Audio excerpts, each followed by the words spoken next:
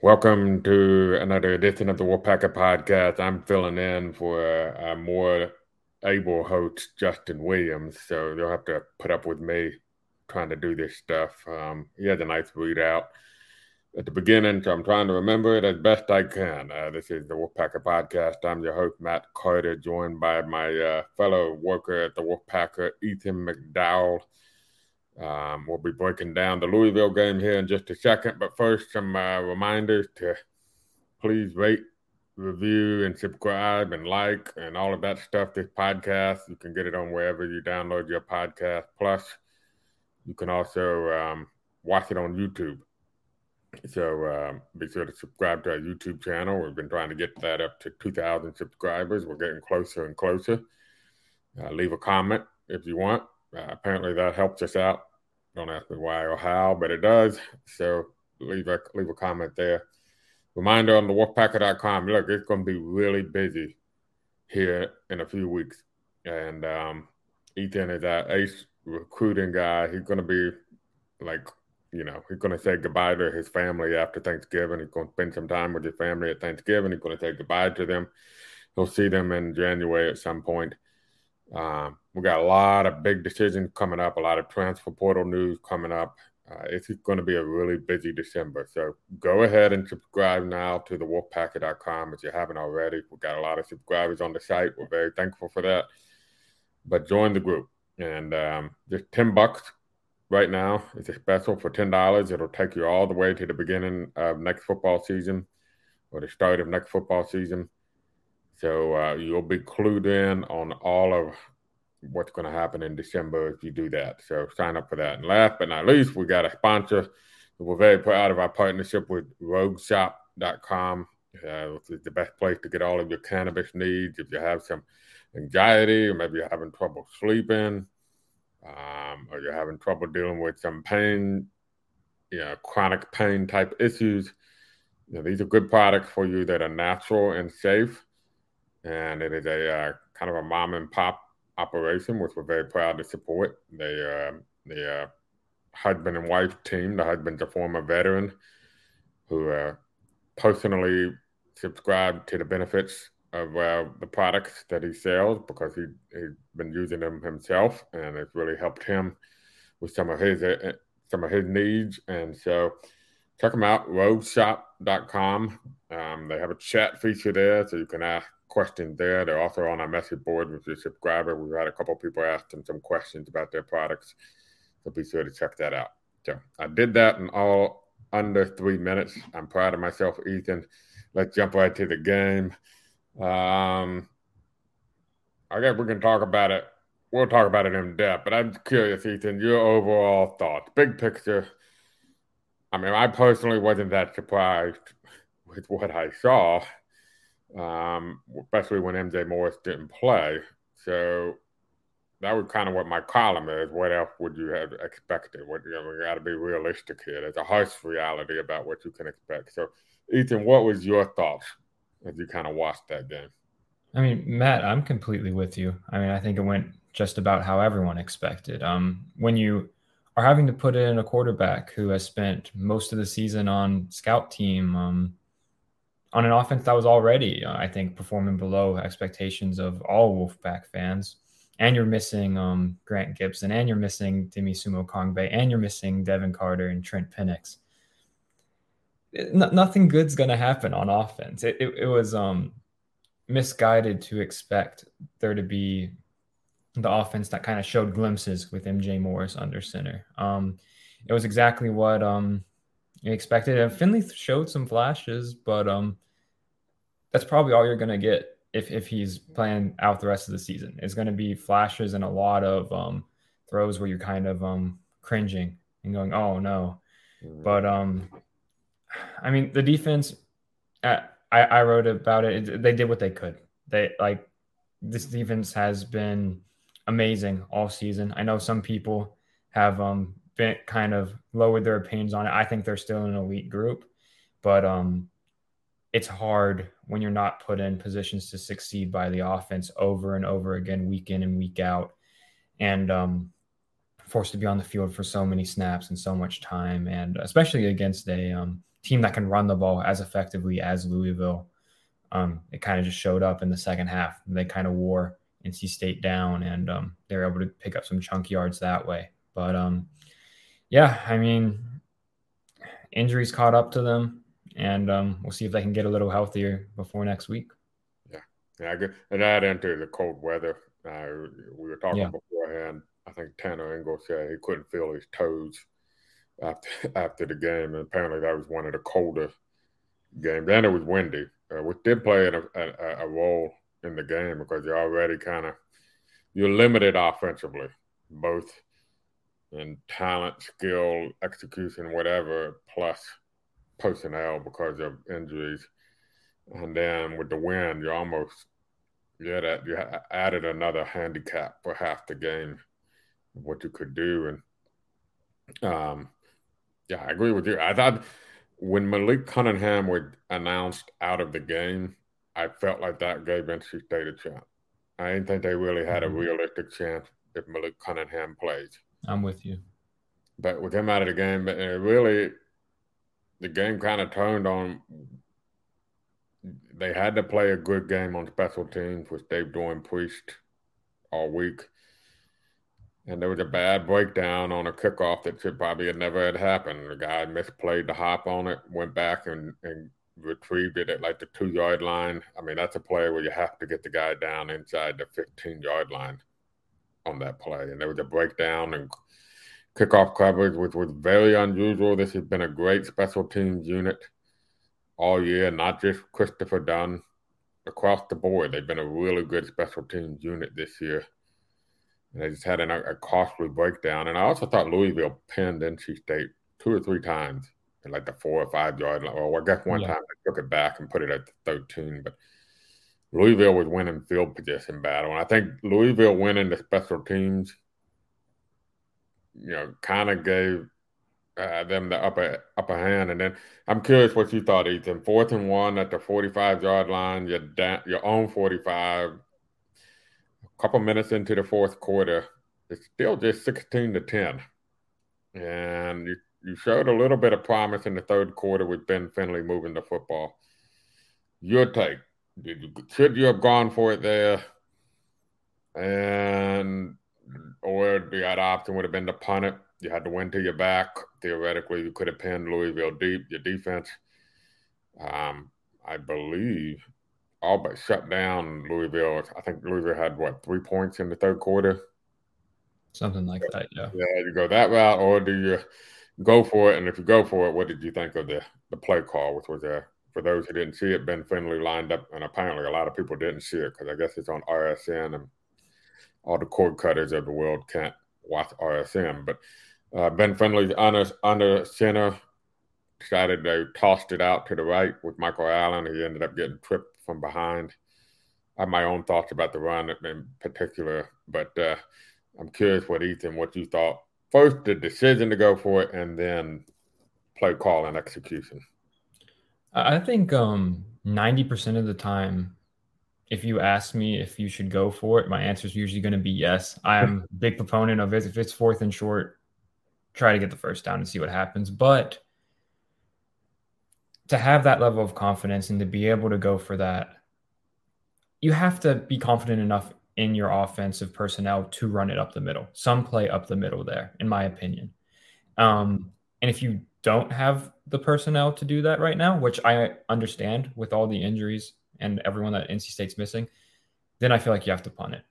I'm pretty confident. I don't want to speak for Doran or Tim Beck, but if Gibson was in, if we had Demi Sumo there, maybe that's just a run up the middle. Or if MJ Morris is in there, maybe it's a QB sneak. But they felt like that was the best play given the personnel we had on the field. And, it didn't go well. And when you have your third-string true freshman running back who then misses the correct lane on that run when he probably could have picked up the first down if he bounced, I think it was to the inside. I think there was a bit of an opening. But it was a tough play, and it was the back-breaking play of the game. I don't think it was like a terrible call to go for it, and I don't even think the pitch in that situation is like an unforgivable mistake. But if you're not confident enough in your team to pick up 1 yard running up the middle there, I'm probably just punting the ball. I'm torn about it because I'm like you. I think, last week a lot of people were like, oh, they should have kicked a field goal on 4th and goal from the 1. And no, they shouldn't. I mean, just go for it. Yeah. And so where they were on the field is kind of, you're on your side of the 50. I was a little more hesitant this time. I love the aggressiveness. I love the let's go get it now. But I also think that would have been a good position where trying to play field position might have worked in your advantage. Mm-hmm. You pin them deep, you get it back on a 3 and out, which is a very highly possible scenario. Then you get the ball back because they're punting into the wind. You could theoretically get the ball back at midfield and right back in the position you were without worrying about having to get it on 1st down. And then my other thing too is, Ben Finley showed a little bit of promise in the 3rd quarter, but what's the guarantee, even if you get the 1st down, that you're going to keep moving the football down the field there?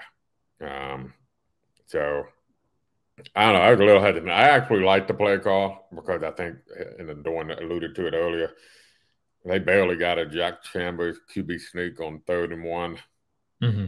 And that may have even been a favorable spot by the official to get that 1st down. I think Michael Allen just kind of learned a true freshman mistake. As you mentioned, may have missed the lane. Also, he's got to go. When you're in that situation, you gotta go. You put your foot in the ground and you go full speed, and he got all that speed. He ended up being tripped from behind, I think, because he wasn't necessarily running full speed. I didn't feel like. I think he was trying to be patient, wait for the blocker to develop. And that's one of those where you have to kind of kick in and go and just lower your shoulder. You only need couple inches in that situation.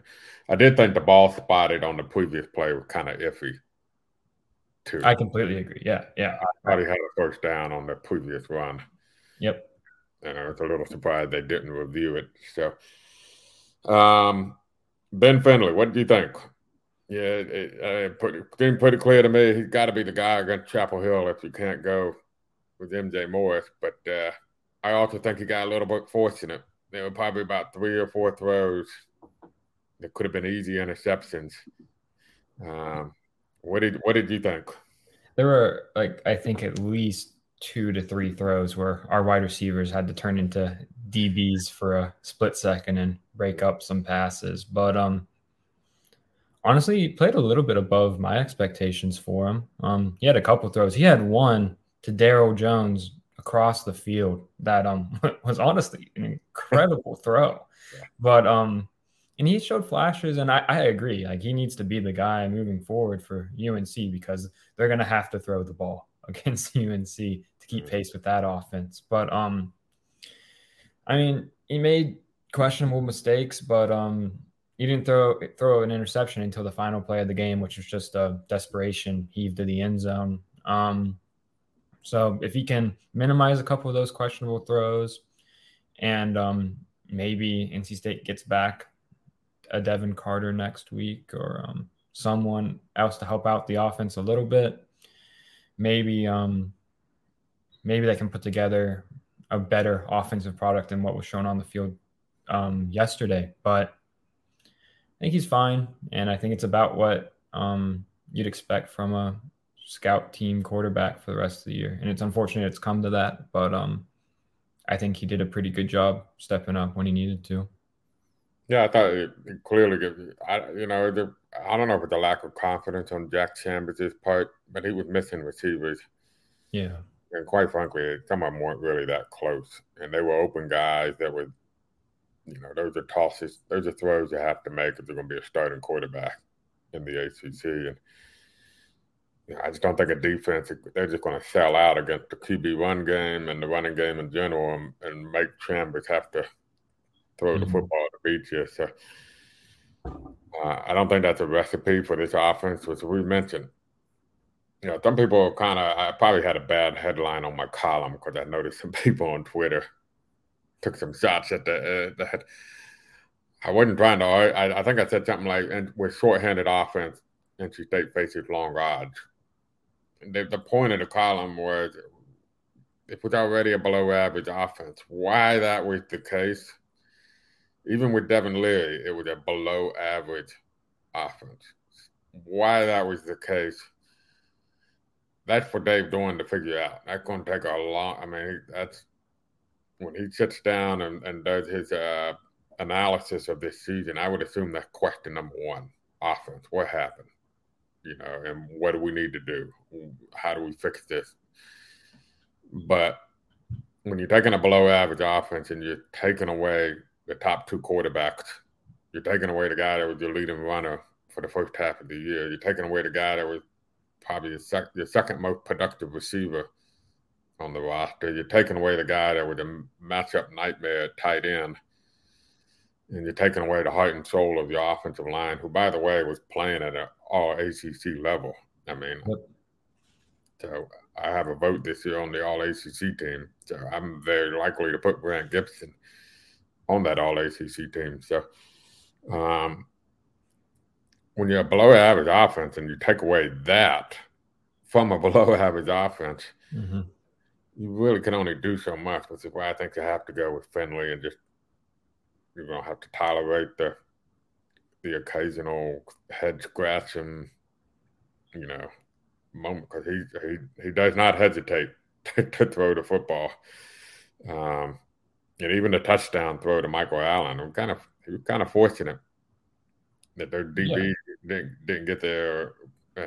Two of them, they were all over that play. They just didn't knock it down. It'll also be interesting too. I think Louisville. I saw a quote from Scott Satterfield where they did not prepare for Ben Finley at all, and since they were dramatically different quarterbacks, they had that caveat of they were blind out there trying to defend what was Ben Finley going to do. Now Carolina will have a little bit of a book on Ben Finley. So how did that change things? Now let's look a little bit. Let's say Ben Finley's your guy. And we talked about expectations. Let's say none of these people come back. None of the injured guys come back. What would be realistic to expect from the NC State offense against a bad Carolina defense? They hadn't played a whole lot of bad defenses this year, I will say. It's been a steady diet of good to solid defenses. Maybe Wake Forest might be the one defense that I would say is kind of on the iffy side. So what do you would say, seeing what you saw yesterday from Ben Finley against Louisville, and let's say the weather's fine, no issues with the weather. What do you think could be expected against UNC?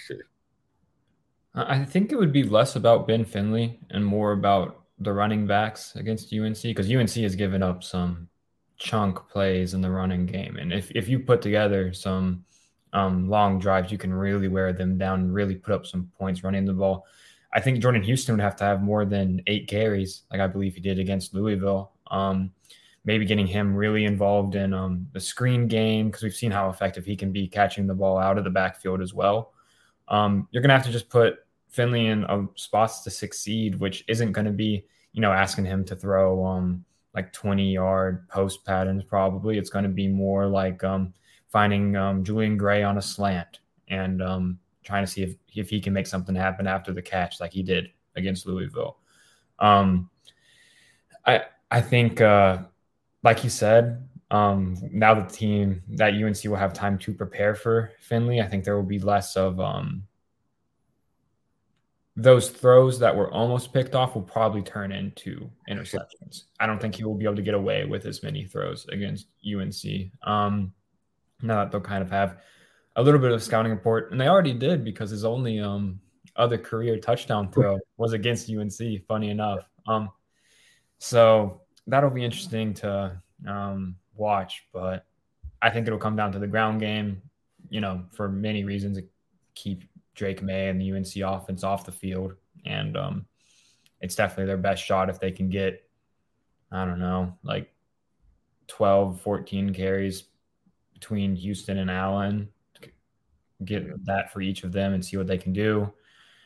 And then it's going to be short passes. If like we've seen against Syracuse is probably the best example, where those penalties pile up and they're in second and third and longs, and they're forced to throw the ball downfield, I don't have much optimism at all for what that offense could look like. Yeah. Big picture wise, what do you think of this season so far, I guess? I mean, I don't know how else to ask the question. I'll lead the way. I mean, look, this has been a disappointing year because of the expectations. We talked about having to recalibrate expectations a little bit midway through. How much would be riding on the UNC game? Like, I think a win over UNC, getting to 8-4, 4-4 in the ACC, still disappointing, but it would take a little bit of the steam off of it. I think they've been a little bit unlucky this year. I think the disappointment on the offense is a very fair criticism and something that has to be addressed in the offseason. I don't know. I'm still trying to figure out how to.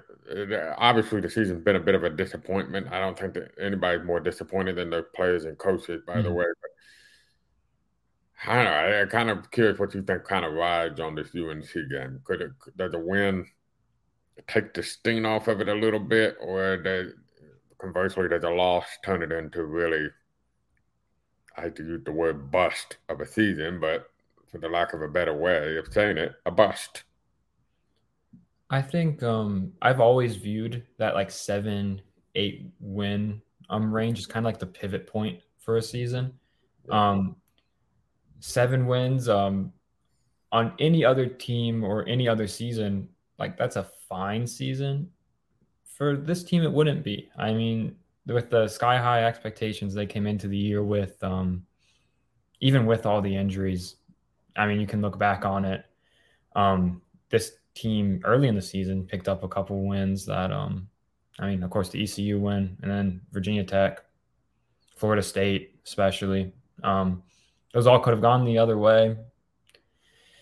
And I think if they were able to beat UNC, get to 8-4, that's if I've learned anything from my 7 months in Raleigh now, that this game matters. It matters a lot. I don't know if I've ever been around a rivalry where the fans care as much about a rivalry, which is really exciting. And I'm sure the players are going to be very, like, motivation's not going to be an issue this week.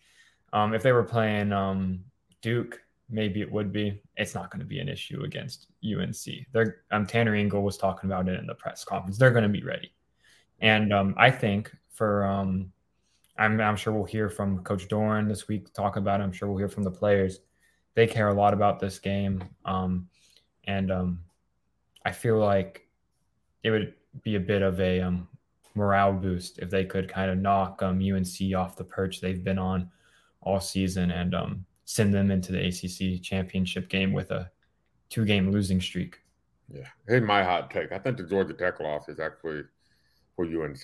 For those who didn't know, Carolina lost to Georgia Tech. I think they were up. I didn't tune in until second half, but at that, I think they were up 17-0. They were, and Georgia Tech scored 21. Yeah, unanswered point. I actually think that might actually help NC State. I know sometimes people say you don't want to play a team after a loss, and I'm sure you don't want to. My one caveat is Drake May, looked off in the second half. Wasn't helped. Josh Downs dropped a touchdown pass that probably wins the game for UNC, but he just didn't look like the typical Drake May. He wasn't moving around like Drake May normally moves around, which is kind of what people probably don't appreciate about Drake May. He's an excellent running quarterback. Mm-hmm. But sometimes a team that have been running, and they have been running a ridiculous roll of good fortune this year, about as much as you had ever seen. And I'm not saying that as somebody who runs an NC State side. It's just a fact. I mean, Appalachian State, very fortunate that game turned out the way it did. Miami missing field goals and interception opportunities in the end zone. Duke with the 2 penalties. If one of them didn't happen, they win that game. Wake Forest turned it over on downs. If they don't come up a yard short there, and Sam Hartman had a first down if he had just thrown the football rather than running it. Wake Forest probably goes up 8 points there and wins, and they're probably winning the game. I mean, it's a lot of good forcing on you. Not to mention the schedule turned out how the schedule turned out for them. Even with NC State, they got the good fortune of in playing NC State severely shorthanded on offense. Sometimes when your good fortune runs out, it goes the other way a little bit for you, right? The law of averages start to come back, and I kind of wonder if I have a sneaky feeling that them losing to Georgia Tech could be a good thing for NC State. It takes a little bit out of the air out of the balloon of, could we even conceivably sneak into the college football playoff picture if everything happens? Right, all of that kind of out the window. And I saw some people on Twitter last night, some national people saying, yeah, UNC is what we thought they were. They're not as good as their record indicates. That's kind of my hot take. I actually think them losing to Georgia Tech might be a little bit of a good thing for NC State going in. And they could use every good thing. NC State going to need every good thing. As you mentioned, I thought they could beat – I didn't pick them to beat Louisville. I thought they could beat them in a scenario where it was 17-13 without Malik Cunningham. Mm-hmm. You're not beating UNC 17-13. And Georgia Tech was the first team to hold them under 20 points, I'm sure, all year. They did get after Drake May, and I wonder if there's a little bit of a recipe for there where the teams that really get after him and just blitz the heck out of him. That might be a little bit of a recipe to hold him in check. But I don't know if you saw the game, but how do you take my hot take there? Them losing to Georgia Tech was a good thing for NC State. I think I can see it both ways, but I think I'm kind of leaning against that take just because now the coaching staff gets a week to basically yell at UNC that, see, you're not as good as you thought you were, and get them refocused and, kind of lock back in after and refocus their own expectations, which fortunately for them is still an ACC title that they could win. And now I think they're going to be extra motivated coming off the loss. I forget what the game directly after the Notre Dame loss for them was this year. Do you remember? Because of course that's their only other loss this year. Yeah, I'll look it up while they had not played a whole lot of good teams, period. And that's not their fault, by the way. I've said that a million times. But they played the Hokies of Virginia Tech. Okay, so they bounced back from that loss, given it was against Virginia Tech, the worst team in the ACC, in my opinion. They bounced back. Hokies got a nice win over those Liberty Flames. That was a good win for them. I was able to watch that game, and but it's also Liberty. But they were able to pull off after they lost to Notre Dame. UNC bounced back and held Virginia Tech to 10 points, and completely shut them down. That's their best defensive performance of the season. If they can get a similar effort, even with all the injuries, I still say NC State's offense is a couple steps above Virginia Tech's, I would say. We'll see how they can bounce back against it. I can see your side of it where maybe now there's a little bit of a hangover from that loss. I guess it just depends how much they were really buying into themselves as college football playoff contenders, how much confidence was riding with Drake May on his Heisman campaign, which I think is also dead now. But we'll see. I think it's hard to not be focused for a UNC-NC State game. And I'm sure all the focus will be on getting the guys motivated and ready for that, which shouldn't be difficult for either program. They were 6-0. Carolina was, in game decided by a touchdown or less prior to last night. Remind you, that's against the schedule that probably, if you would have, at one point I did tabulate it for something else I was doing. And I was ranking all the Power 5 schedules based on Sagarin ratings, and I think they had the 4th or 5th weakest schedule among Power 5 teams at that time. in the Sagarin ratings. And so the fact that they had 6 of their 9 wins against that schedule came by a touchdown or less. I just think the law of averages may have caught up to them a little bit in that Georgia Tech game. You kind of wonder that still a little bit more of the law of average still to come for them to really catch up. That 6-0 in 1 touchdown or less games is a highly, highly, highly unusual win-loss record. Yeah, for people who haven't like watched UNC and just see the ranking in the high teens for them, or low teens, I should say. They're a lot closer to Louisville caliber team than they are Clemson, despite what the rankings say. There's a big gap there. So I wouldn't count NC State out of next week's game by any means. And I mean, over the next week, we'll talk plenty about that. But yeah, I still give them a fairly decent shot. And UNC, they're going to be coastal division. They're coastal division champions, but they're not some world beater. Yeah. All right, before we give out our game balls, we'll kind of give you a tease. Ethan doesn't know I'm doing this. He's going to have to think on the fly here. But name me 3 guys. This is a teaser for those who are not yet signed up for the website. 3 guys NC State fans should be following here in Football Recruiting. And there's more than 3, by the way. There's a lot more than 3. But, and in fact, Ethan puts out a list every Wednesday of ranking the players in order of likelihood to come to NC State for those who want to get caught up in a hurry. But name me 3 guys that maybe in the next couple of weeks you're keeping a close eye on if we get to Thanksgiving in that first weekend of December. Yeah, there's a clear number 1 for me, and it's Calvin McBride. He's a linebacker committed to Vanderbilt. He's been committed there since June. NC State offered right before his senior season started.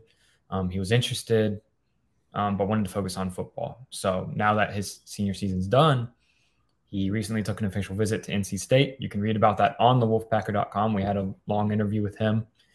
And we recently put in a recruiting prediction for him to flip to NC State, which I expect to happen at some point. He gave me an updated timeline on when that decision could come.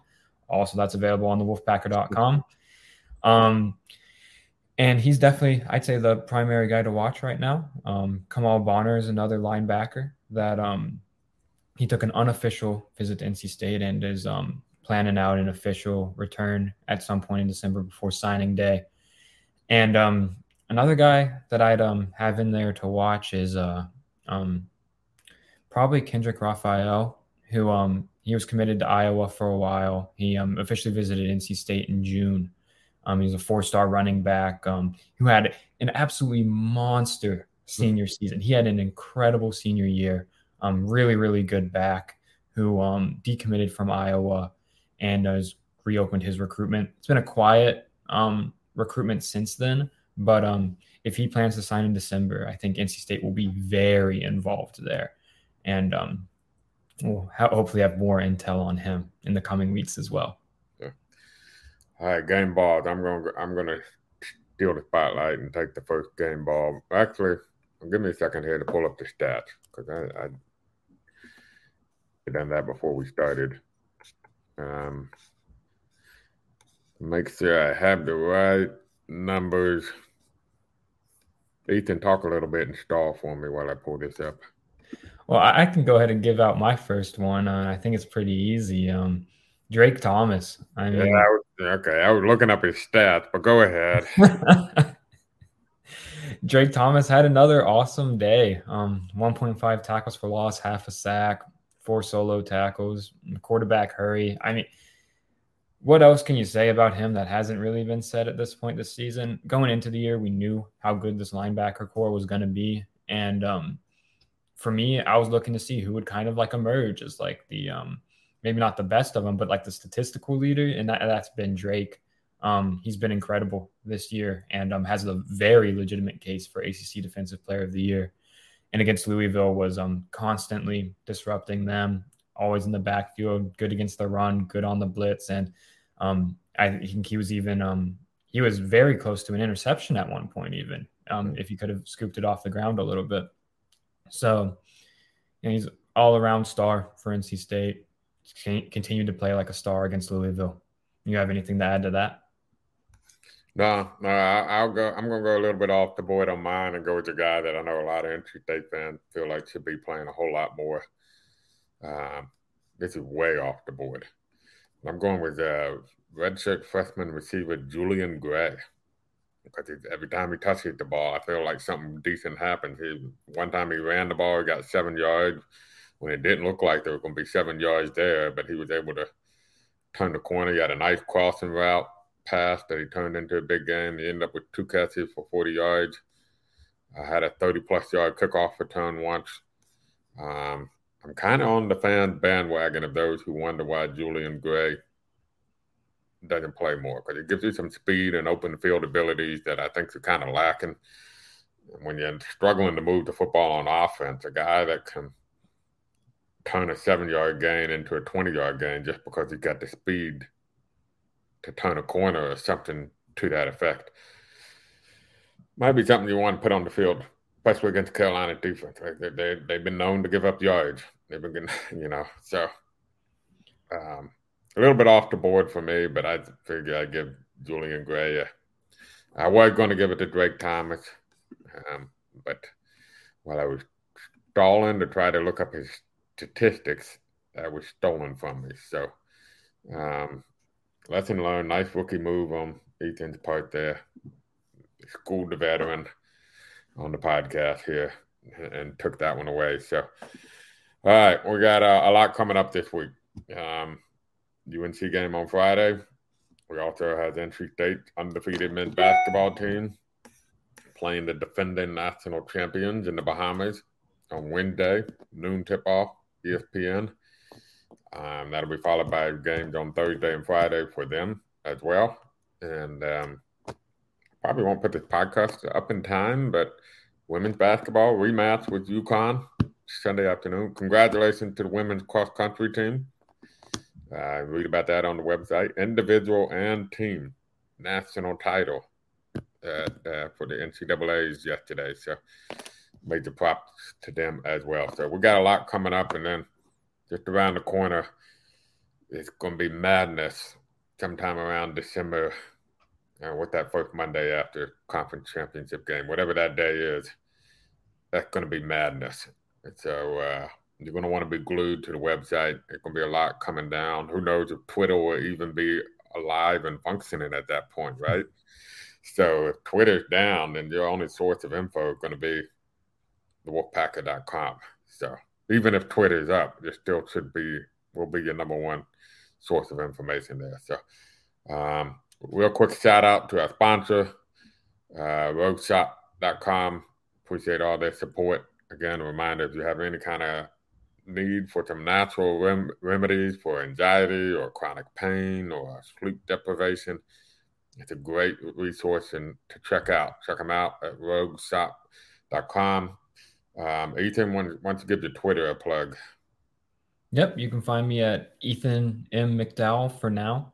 We'll see how long that lasts, but for now, I'm there.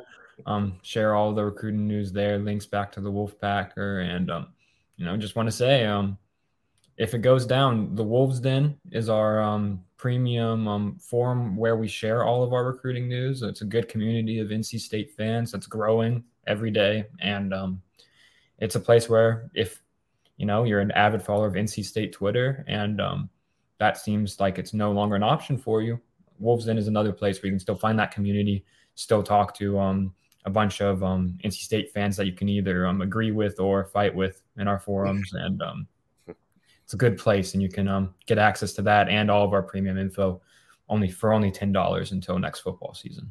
Yep. Also, our main Twitter account at the Wolfpacker, our Facebook account, the Wolfpacker, and again, please rate and review and subscribe and like and whatever you're supposed to do to podcast. I don't know, but whatever you're supposed to do, do it. For Ethan, I'm Matt. We'll see you later in the week. Carolina week coming up.